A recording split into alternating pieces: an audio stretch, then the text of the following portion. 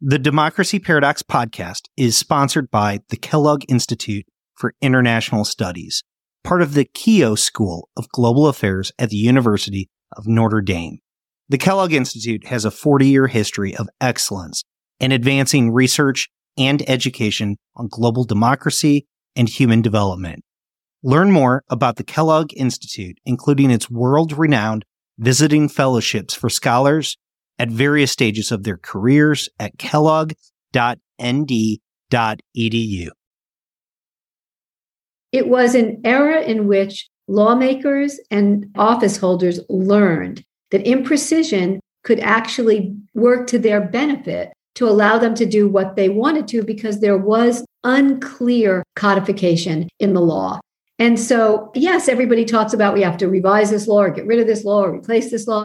But I want to say it's not about that. It's about what constitutes a legitimately written, voted upon law. And I think that's something we still haven't countered since 9/11. Welcome to the Democracy Paradox podcast. This is my daddy.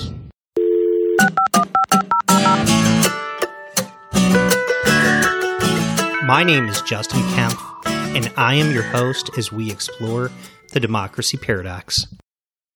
Almost 20 years ago, an act of terror changed the course of American history. The day was September 11th. In response, the United States sent off its military to fight terrorism abroad, and Congress passed legislation designed to fight terrorism at home. We called it the War on Terror. 2 decades later, we have abandoned Afghanistan to the Taliban as democracy breaks down at home. What happened? How did we get to this point? Karen Greenberg draws a clear line from the American response to 9/11 to the fragility of democracy today. She writes, over the long course of the War on Terror, the escape from norms had escalated year after year, leading to this moment. Karen Greenberg is the director of the Center on National Security at Fordham Law, a fellow at New America, and a member of the Council on Foreign Relations.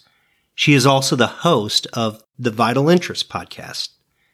Her new book, Subtle Tools, The Dismantling of American Democracy from the War on Terror to Donald Trump, is available today in the United States. Our conversation connects the dots between decisions America made 20 years ago to the more unsettling aspects of Trump's presidency. This is a conversation about the past to better understand the present. But like always, this is a conversation with a lot of perspectives and opinions. So whether you agree or disagree, I want you to join the conversation. Reach out to me on Twitter or Instagram. You can also email me at jkempf@democracyparadox.com. A full transcript is available at democracyparadox.com as well. But for now, this is my conversation with Karen Greenberg. Karen Greenberg, welcome to the Democracy Paradox. Thank you so much for having me, Justin. I am really delighted to be here. Well, Karen, what a time for your book to come out. It feels like this was the perfect time to have a conversation about how the policies of 9/11 have come full circle and continue to make a difference in our lives and our politics today as we watch what's going on in Afghanistan as it comes to its conclusion. It really shows how decisions from 20 years ago continue to shape both our world and even our country. Now, your book does an amazing job of laying out the map of how we went from 9/11 to today. And you bring up an important piece of legislation that permitted the American occupation of Afghanistan that was called the Authorization for the Use of Military Force, or the AUMF. I think this is a good jumping off point, not only because it's so timely, but also because I think it gives you a great introduction to begin to introduce some of the subtle tools that you mentioned within your book. So can you describe the AUMF and use it as that kind of introduction? Well, thank you for that. And you're right. It is an interesting moment because, first of all, the 20-year anniversary of 9/11 would have been an interesting enough moment. And now we have these vivid images from Afghanistan and just a sense of what has happened over the past 20 years. What have we accomplished and what haven't we accomplished? You know, the AUMF is the authorization for the use of military force that was passed in 2001, had so many danger signs in place in the way it was done, not just what it was done. It was rushed through for obvious reasons in the wake of 9/11. There have been other very quick authorizations or even declarations of war that have come about, including World War II. But this one was done in a way that left open so many potential loopholes that it's really hard to fathom. And so just to name a few, there's no mention of the enemy. There's no naming of geographical space. There's no naming or allusion to the end of hostilities and what would bring about those end of hostilities. And so we've seen repeated times where presidents have said, oh, you know, the war on terror is coming to an end. We should be drawing down. But the fact is, we've been involved in what has become known as the forever war since 9/11. And my argument is it's not just what was done, let's say the passage of the AUMF, it's how it was done. How is it possible that we passed legislation that refused to lay out basic terms? Let me remind everyone that when we went to war in World War II after the bombing of Pearl Harbor, which eventually led to not just a declaration of war against Japan, but against European countries, each successive country got its own declaration of war, recognizing that war is serious and you need to put limits around it and boundaries. The authorization for the use of military force in 2001 was an intentional grab for military power that would be authorized by the president that could be as expansive as possible. And so we've seen it expand from country to country to country.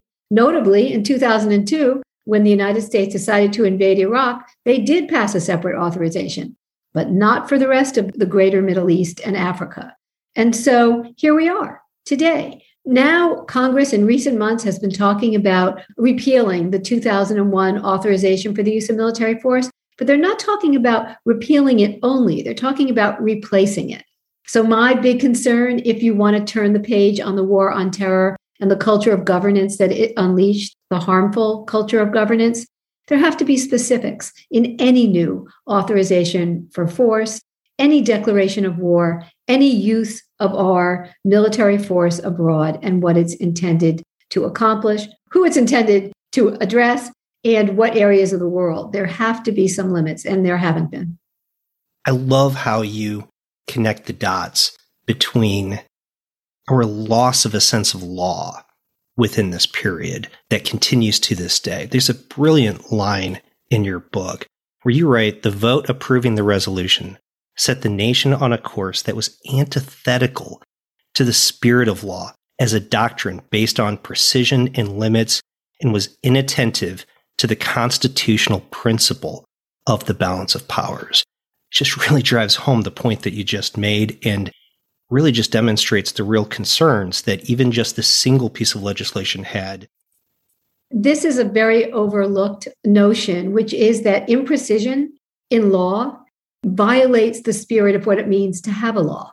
A law sets out, this is what this pertains to. This is what it doesn't pertain to. The doesn't is just as important as what it does pertain to. And we saw this throughout the war on terror, not just in the authorization for the use of force, but also in the way terrorism statutes were applied to terrorists in excessively broad fashion, and to many other things as well. And so it was an era in which lawmakers and office holders learned that imprecision could actually work to their benefit to allow them to do what they wanted to because there was unclear codification in the law. And so, yes, everybody talks about we have to revise this law or get rid of this law or replace this law. But I want to say it's not about that. It's about what constitutes a legitimately written, voted upon law. And I think that's something we still haven't countered since 9/11. You also note that imprecision comes up in the creation of the Department of Homeland Security.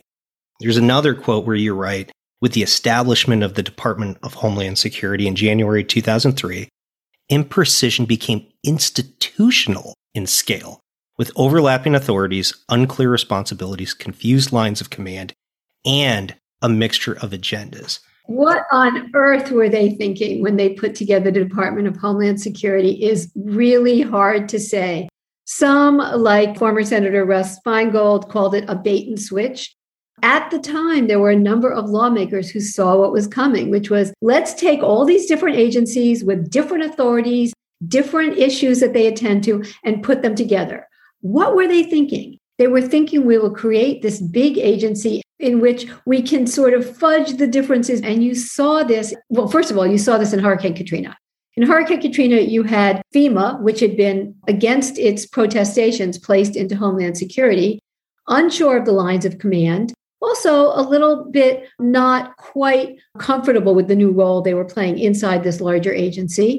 And the lines of command were very confusing all around after Katrina, and the disaster is well known. That was a wake-up call. They knew it at the time. There were a number of reports written about it, but was anything fixed? No. Was the Department of Homeland Security really reorganized in any way? No. There were some guidelines about command authority and lines of authority, but the fact is that it still remains a mishmash of agencies that are not necessarily related to one another, functioning in sort of a no man's land. Where we've seen it really disastrous is at the border, where Homeland Security has become the front agency in determining what the policies are. For example, in the separation of women and children. And I just want to point out something else.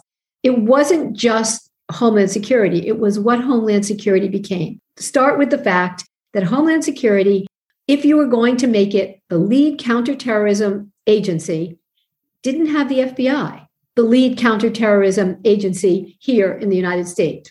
So that already tells you something about it. But it was more than that, because there are a lot of things, say, within ICE and Customs Border Patrol that are beholden to or can take direction from the Department of Justice. And so the borders between agencies, not just within the Department of Homeland Security, but outside of Homeland Security, also became blurred. So there were a number of times when, instead of Kirstjen Nielsen, the Secretary of Homeland Security at the time, being referred to as the secretary, people would say, the real Secretary of Homeland Security, Jeff Sessions, who was the Attorney General. So all of this imprecision between departments, between agencies, between branches, and in the law is how we ended up with such a mess. So can we go backwards?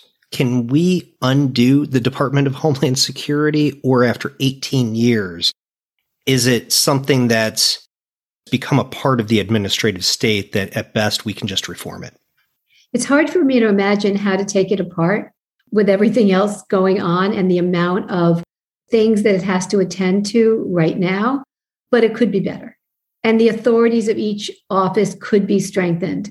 And the uses of resources and how they pertain to one part of the department or another could also be strengthened. And I don't envy Secretary Mayorkas in having to really think through these problems at the same time that he has to solve the problems that some of this has created. But I do think there should be some real rethinking. And it's possible that some things maybe should be taken out of Homeland Security. But I think it needs a rethink, and I think it's getting a rethink. There have been a number of think tanks and others that have started to think about this in a granular way. So maybe it's a beginning. Now, Karen, your book is titled The Subtle Tools, and you name 4 of them. The first is degradation of language. The second is bureaucratic porousness. The third is secrecy and withholding of facts. And the final one is abandonment of legal and procedural norms. Now, I'm just kind of naming them out for you because it becomes so important when we get to the Trump administration, because you note that Trump took these tools already destructive and sharpened them into weapons. Can you help explain what these subtle tools are and how Trump approach the presidency, approach these tools differently than other presidents in the past? Trump approached them as gifts, and he had an uncanny intuition about how they could be used. And maybe the one I'll start with is one I haven't addressed yet, which is secrecy. You know, we as Americans are used to the critique of excessive secrecy that accompanied the war on terror, in particular with the creation of memos that justified torture, that justified enhanced surveillance of Americans, warrantless surveillance. We're also accustomed to hearing about the WMD story that was kept secret from Americans and from even some officials about what the actual absence of WMDs in Iraq was. But Trump had a unique sense of how important this secrecy was, and I think learned something from the past in terms of discovery of those secrets and what it could mean. And so Trump basically decided if you create fewer documents, you don't have to keep them secret. And so as John Bolton reported in his book, and as a number of other post-Trump administration officials have spoken to, they just decided not to keep the record. You couldn't take notes in certain meetings. You couldn't create certain other documents.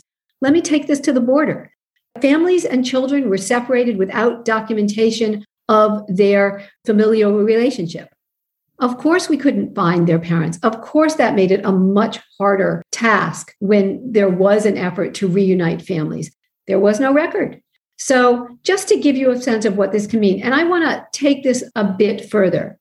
People don't usually see secrecy and lying as on the same continuum, but they are. And Trump made that very clear. He would say what he wanted the policy to be. If you don't create the record, if you confuse people with imprecise language, imprecise representations, then the line to lying is very direct.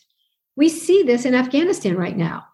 What about all those incorrect reports about what was happening, how effective the training was, how prepared the Afghan government was? All of this was just incorrect. All of this was spin. What? This is an example of something that is layered throughout the book in terms of all the misuse of all of these tools, which is unaccountability. That's what they lead to. If you keep things secret, who is accountable? If you don't even write them down, then who really is accountable? And we have not seen the kind of accountability since 9/11 that is necessary for a healthy, functioning democracy. And these tools, secrecy being one of them, imprecise language, which we've talked a bit about, bureaucratic porousness is another one of them. And then finally, the tool that you mentioned, which is pushing aside norms and laws. This was sort of appended to the subtle tools when they were used in tandem with one another. And the idea from 9/11 was, look, we're in a different paradigm. We've never been attacked like this before. We have to do everything we can. We didn't have the forces to prevent this.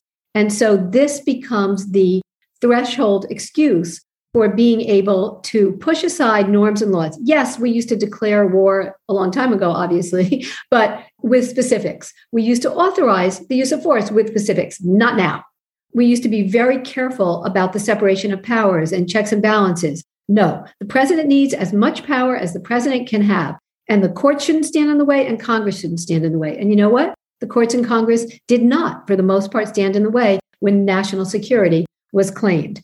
And so you get this sort of agreement at the top levels of government with buy-in from the American people who are very complacent about it for too long, with the exception of some rights groups, which is that we have to make ourselves safe. And what that does is basically say, although the 9/11 report does lay out a great deal about what went wrong and who our enemies were, the even deeper dive into how this happened, how this wasn't prevented, who should be held accountable, how should they be held accountable, never happened. And it didn't happen after 9/11 as the new policies took place either. For example, torture. Who's been held accountable for saying that torture was legal, for using it around the world in CIA black sites, for making it impossible for us so far to be able to try those who are alleged to have conspired to bring about 9/11. So the basis of all of this is with these tools weaponized and the underlying message of there is no room for accountability. What do you have? And the report on torture is another example of secrecy because they tried to bury it and they've only released the executive summary so far. Yeah, 600 pages of what I think is a 6,000-page report we've seen. Attempts to get rid of that have been reported. I believe that Obama it will be in his presidential library, but it will still be decades before we see anything. It's not that other people don't know. That's the thing. It's Americans that don't know. Individuals that have talked about this elsewhere in other countries, even individuals who have written about it in books we've seen. We know more than we're officially allowed to know. And that's really a very unfortunate position to be in. Now, the Nixon presidency also had significant degrees of secrecy. The Trump presidency has drawn many comparisons to Nixon. But your book is unique because your point of origin begins with the American response to 9/11. It alludes to things from earlier. It doesn't ignore them, but your point of origin was what you describe as ground zero with the actual attack. So what made this moment different? And hadn't past presidents already developed these subtle tools earlier than 9/11? That's a really excellent question. And the answer is yes, but not in this form. The reaction to Nixon's, let's say, misuse of the Justice Department, for example, was very strong and very firm on the part of Congress. There was an attempt right after Nixon to have a reset that fell apart during the War on Terror, to tell you the truth. The other administration you could bring up is Reagan, the Iran-Contra deal. If you think about these tools and sort of backdoor imprecision between agencies, an abrogation of the separation of powers, secrecy, when you think about these things, it's not that we haven't seen them before. There's no question. And some of these people are the same people who were involved in some of those earlier aberrations. So a number of the Iran-Contra people found themselves into the Trump administration, including Barr. But these tools are always there, should anybody want to use them. That's what we've learned. There are two questions here. One, we could reestablish laws and norms that would make it, you have to be held accountable if you violate them, which we don't do. And I think the other thing is to say, otherwise it comes down to who's the person holding office. And that's one of the kind of uncomfortable takeaways that we've learned over these 2 years. Whoever is holding these cabinet positions, and mostly who's ever president, ultimately, in a weird way, it's the way our system's constructed. You can violate so much that it's an act of faith. And this is a very unfortunate piece of the architecture that was set up by the founders. And the question is, are there ways to have that not be the case going forward? And that's sort of why I wrote the book, which is, this was a slow, incremental erosion of laws and norms, and it has to be addressed in that way, in a very formal, strong way, and that hasn't happened yet. So you mentioned just now that the War on Terror was a long, slow, incremental change of our norms. This happened not just during George W. Bush's presidency and Donald Trump's presidency, but also included Obama's presidency in the middle between the two. So was Obama complicit in the decline of democratic norms as well? So I think complicit is too strong a word. Obama recognized that things had gone seriously awry. What does he do? He comes into office, first thing, let me make it clear, torture is illegal, as it was illegal. It is illegal. Let me also say, we're going to close Guantanamo Bay, an indefinite detention system without due process that exists under no particular law that existed before. No, we are going to close Guantanamo. And we're going to stop being as secretive as those in the past. We're going to honor transparency. In each one of these places, Obama tried, I believe genuinely tried, to change things. But it was too little, too late in almost every single category. And for lack of a better term, the security state, the intelligence agencies, the military, as he writes about in his recent book, were hard to counter. It was hard to counter their arguments. And he tried.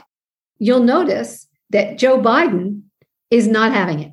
he is standing up to this idea that the military has to be deployed in Afghanistan in a way we have not seen a president stand up to the military. And that comes from lessons learned. Obama was an attempt to do it genteelly and with everybody on board, and let's just talk about this. And Biden's trying to do it with, I don't want to say he's not genteel, but he's doing it. And he's not going to be pushed around in what he thinks is the larger issue, the larger question. And it's interesting to watch how the media is starting to come around to the point of view of this was a 20-year mistake, not a 2-day or 1-week mistake, which it does look like they were caught off guard in terms of how quickly this happened and how fast things collapsed. But this brings a very strong light to the idea that for 20 years, we haven't been willing to keep things not secret, precise, attached to what we tell ourselves we are as a country and what the reality underneath is. So, Karen, if you were in the White House as an advisor to President Biden, would you have recommended to pull out of Afghanistan at this time? Or do you think that it was a mistake in terms of national security?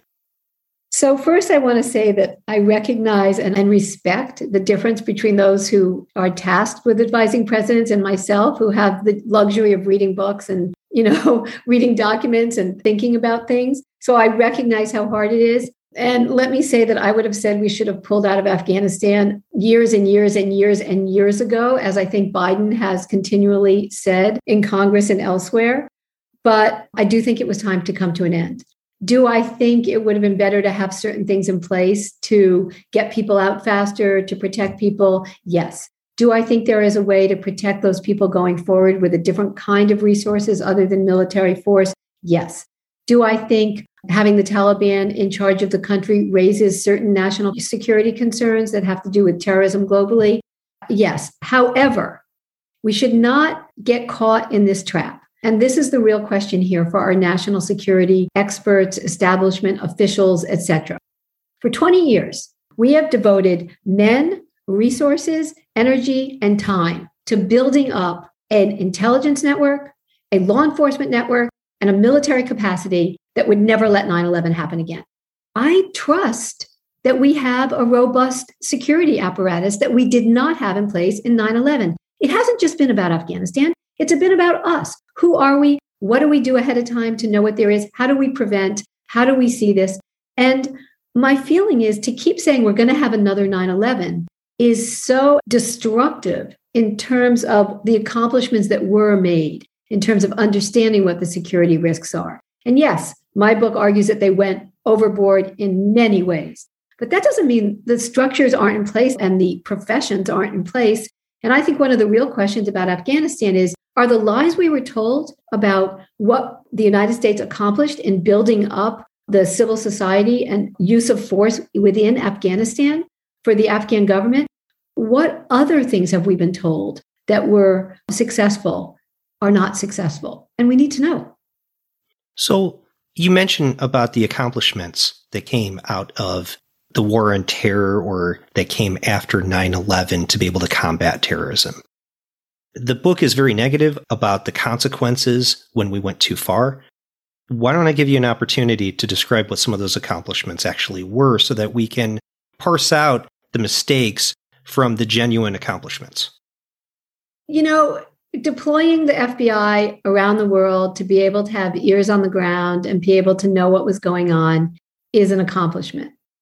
Creating an interagency structure that would allow all of the security concerns to talk to one another and still keep bureaucratic integrity, but to have a discussion that was more centralized and organized was extremely important. And you saw this with the creation of the Office of DNI, Director of National Intelligence. And it also freed up other intelligence components to do their work better. So I think that was a good one. There were a number of departments set up within agencies that existed that were created specifically to think about counterterrorism and other national security measures. One in particular was the Department of National Security at the Department of Justice to really focus on what this was. So there are some patterns in the past that we can look at, and that's what I would turn to. Just so you know, the world has changed since 9/11. If we thought counterterrorism was the threat we had to look at, what about the fact now that we're facing climate change? We're facing pandemic, and who knows where this pandemic will end, and a number of other things that we could mention. And what do we need to do to make sure that there's a plan for how these things relate to one another? And we do not have a formal structure for that yet. So not to mention cybersecurity and all of the other things that I left out. It's not that our intelligence apparatus and our National Security Council isn't aware of this. If you read the most recent threat assessment from the DNI, it notices this as well as the rise of the great power rivalries. But we're in a different phase, and we're carrying with us the baggage and the weakened culture of governance from the war on terror. And we need to get our act together and get it together quickly. So I want to take a second to just kind of bring back to the subject of the book, which was the subtle tools. And you see the Trump administration, Donald Trump's presidency, as almost a culmination of 20 years of the loss of norms, of these changes in how we approach the law and how we approach governance. One of the challenges I had within reading the book was that I've already read a quote where you described Trump as sharpening these tools into weapons. But this gives me a sense that there was deliberation and intention from the Trump administration. But the popular narrative is that he's very erratic, he's very unfocused. How do we resolve these two very different portrayals of the Trump presidency? He's not erratic. He may be impetuous, but he is not erratic, and those around him are not unfocused. So let's take the attempts to use the Insurrection Act, which were clear as soon as June when the protests at Lafayette Square. Already, he was doing a number of things to figure out what grounds on which they could deploy troops. Was it going to be federalized National Guard called in? Was it going to be the Department of Homeland Security, which it turned out to be? How could he get around the authorities that existed and use troops that he commanded to do things on domestic soil? That is a far extension of the abrogation of norms using the Department of Homeland Security and the Department of Justice. And eventually he sent forces, DHS forces from the border to, for example, Portland. So that's one example. But you know where else is an example? And it's a more searing example when you think about what the stakes are. How about for the elections? The idea of using federalized troops to work at election centers to do whatever they had to do to monitor it so that there could be talks about interference, fraud, whatever it was. This was not unplanned. This was coordinated. This was authorized in many cases by other agencies. So, for example, you would get out of the Department of Justice orders saying, please look to prosecute these people, Black Lives Matter protesters. Please prioritize looking into the election results and looking into fraud. So one of the other norms that was overlooked was not just separation between agencies, between branches, but the relationship between the federal government and the states. And it's an interesting moment in American history because the Supreme Court sort of inherits this question and is not going to take away that state power at that moment. They leave the door open to some of the things we've seen after the election. But I think that choosing the election to do this, luckily for us, it has turned out to be a bridge too far, but this was not a spur of the moment decision in any way. And so the roll up to this election, the amount of things put in place to discredit it had been going on for a long time in clear violation of procedures, laws, norms that had been well set up before this. I love how you tie together the importance of losing our sense of the spirit of the law, because I truly believe the most key component to democracy is to maintain a sense of the rule of law. And the idea of law enforcement and the relationship we have with them always has a peculiar relationship to the law, because it can either be used to enforce the law and protect rights, or sometimes it can be used for the opposite. You have a passage in your book where you write, law enforcement could not be expected to restrain themselves in the midst of such confusion.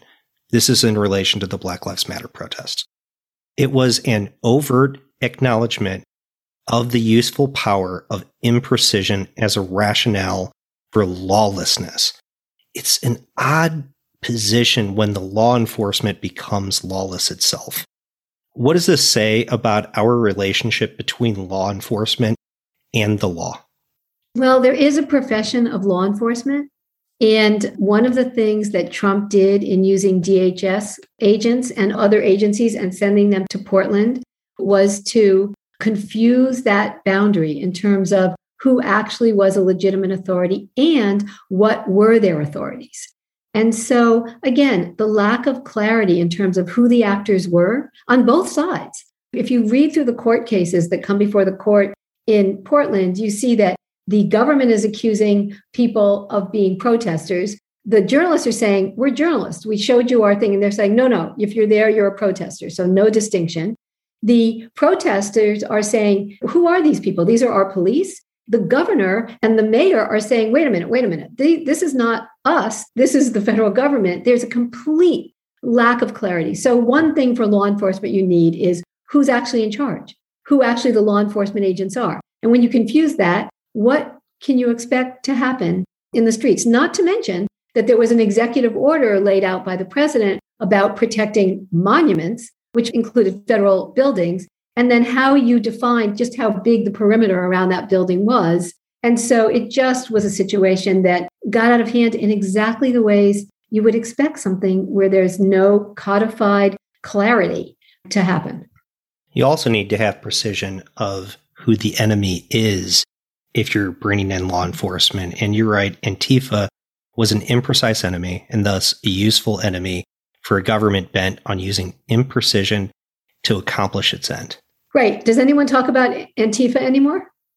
No. And we've seen this before. I mean, look, once you define the enemy, this brings us back to the beginning of our talk, the AOMF. Once you define the enemy, how do you expand it? Right. And so under the Obama administration, they added the term associated forces to Al-Qaeda and associated forces, thinking that would be a more freeing and empowering interpretation of who we could use force against. But again, it was just an expansion that's been difficult to draw back. So one of the things that you already brought up was in the confirmation process, where Trump nominated people and we broke different procedural norms. One of those norms was regarding the Secretary of Defense, who was a general.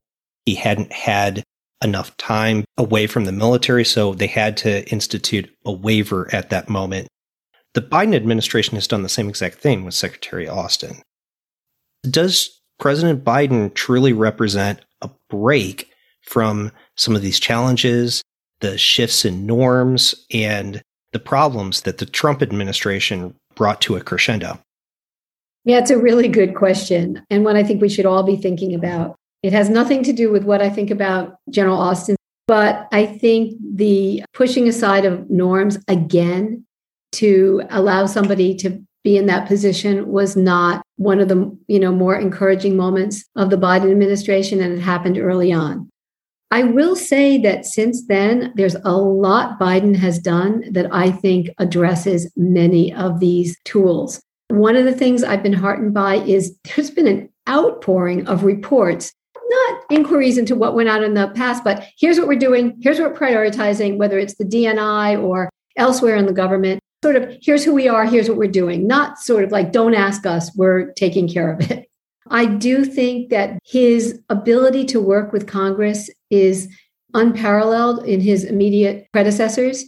And you can see it now with how the Afghanistan story is actually being told. It started out as, a complete critique, even among those who might have supported some of his other foreign policy decisions, and has now become sort of like, no, the failure was prior to this. This is not the best scenario we would have liked to see, but let's talk about what really failed here.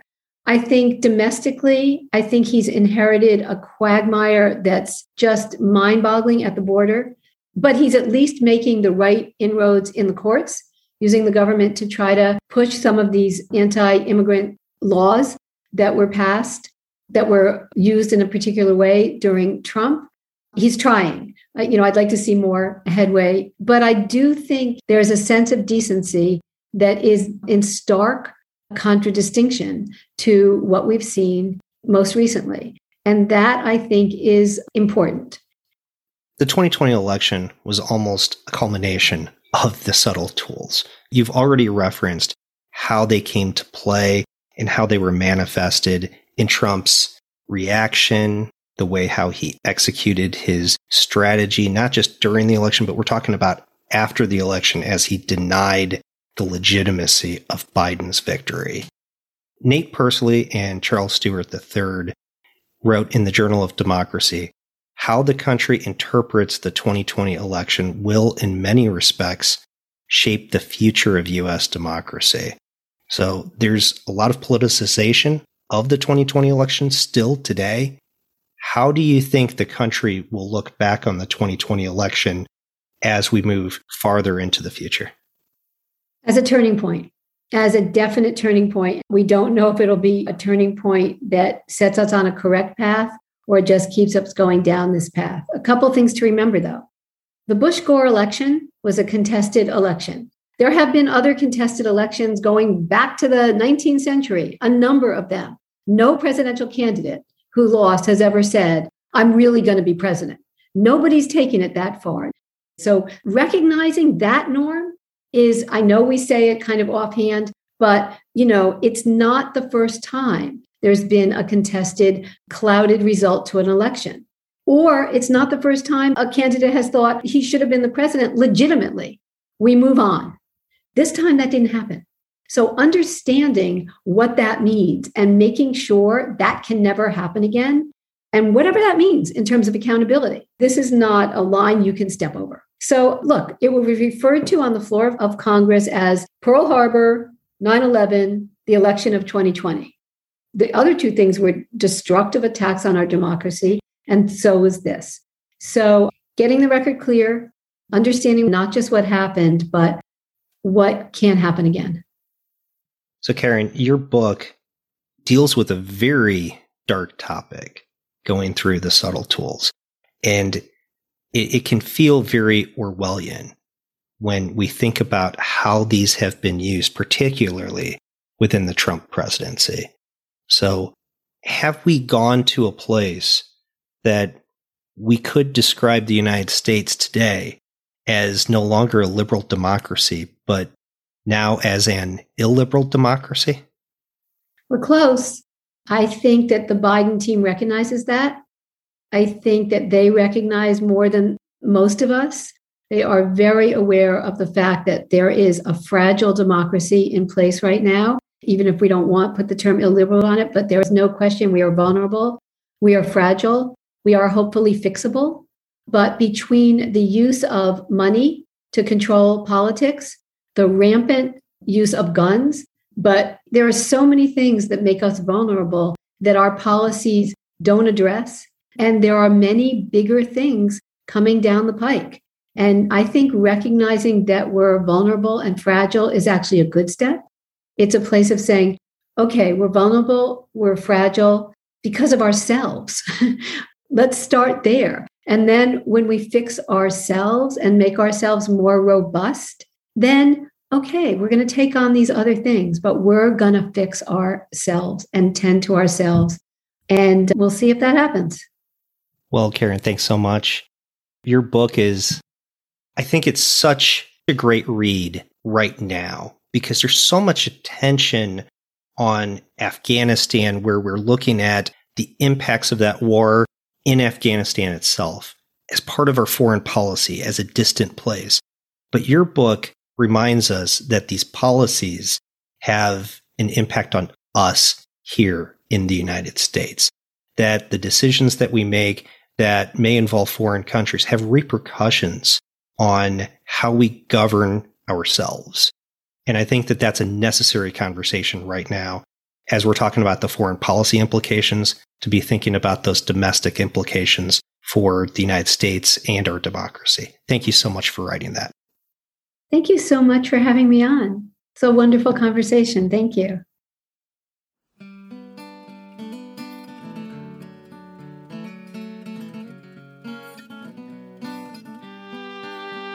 If you are listening to the show, please leave a review. It really does help shows like mine stand out.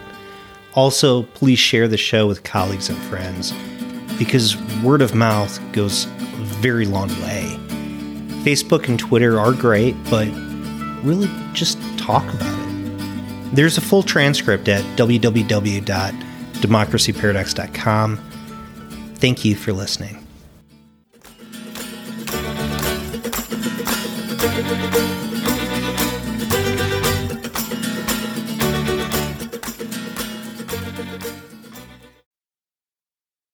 The Democracy Paradox podcast is sponsored by the Kellogg Institute for International Studies, part of the Keough School of Global Affairs at the University of Notre Dame. The Kellogg Institute has a 40-year history of excellence in advancing research and education on global democracy and human development. Learn more about the Kellogg Institute, including its world-renowned visiting fellowships for scholars at various stages of their careers at kellogg.nd.edu.